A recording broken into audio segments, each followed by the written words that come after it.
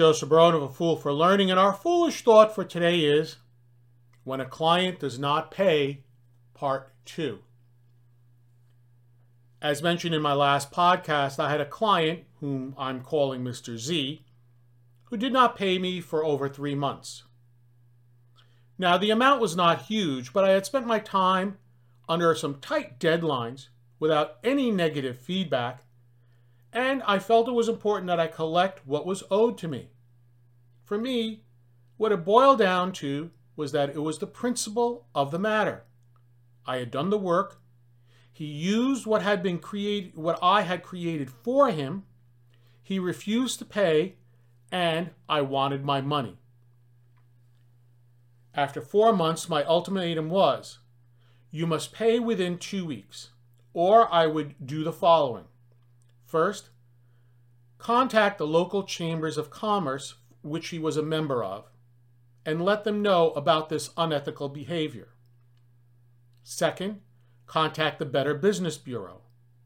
Third, I would even contact an attorney who specialized in debt collection. It was my hope that this would spur him to pay or to come to some sort of settlement.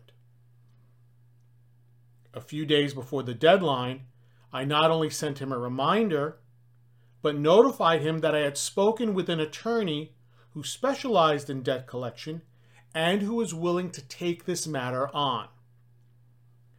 Within 48 hours, I received an email from Mr. Z stating that he was sending the check to me via the U.S. Postal Service and even sent me a Postal Service tracking number. Of course, this time, he CC'd his attorney. I checked. The tracking number was legit, but there was nothing attached to the tracking number. The Postal Service had a number, but there was no letter, no envelope, nothing attached to it.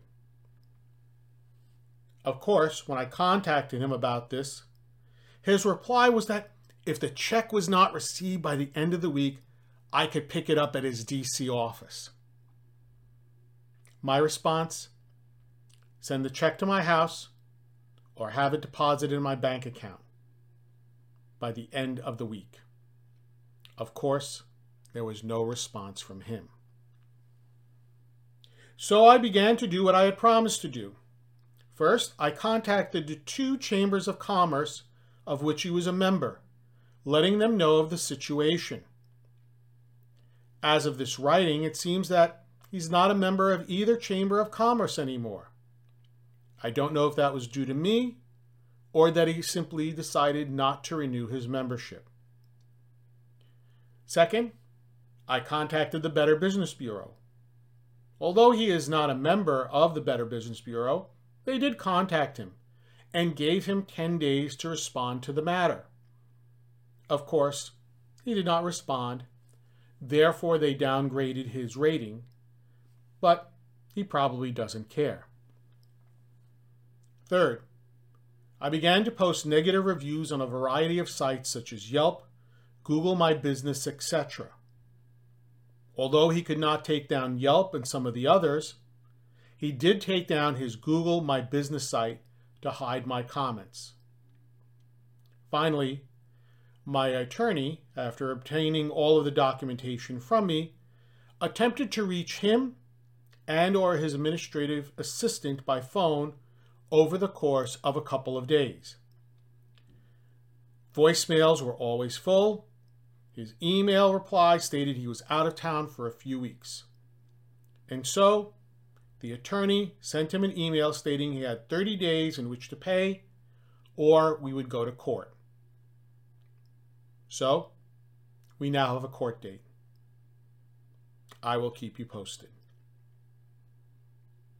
To learn more about A Fool for Learning and how I can assist you and your organization with an appropriate learning solution to meet your business needs, please visit my website at afoolforlearning.com. This is Joseph Barone, the CEO of A Fool for Learning, signing out. Remember, learn, perform, succeed.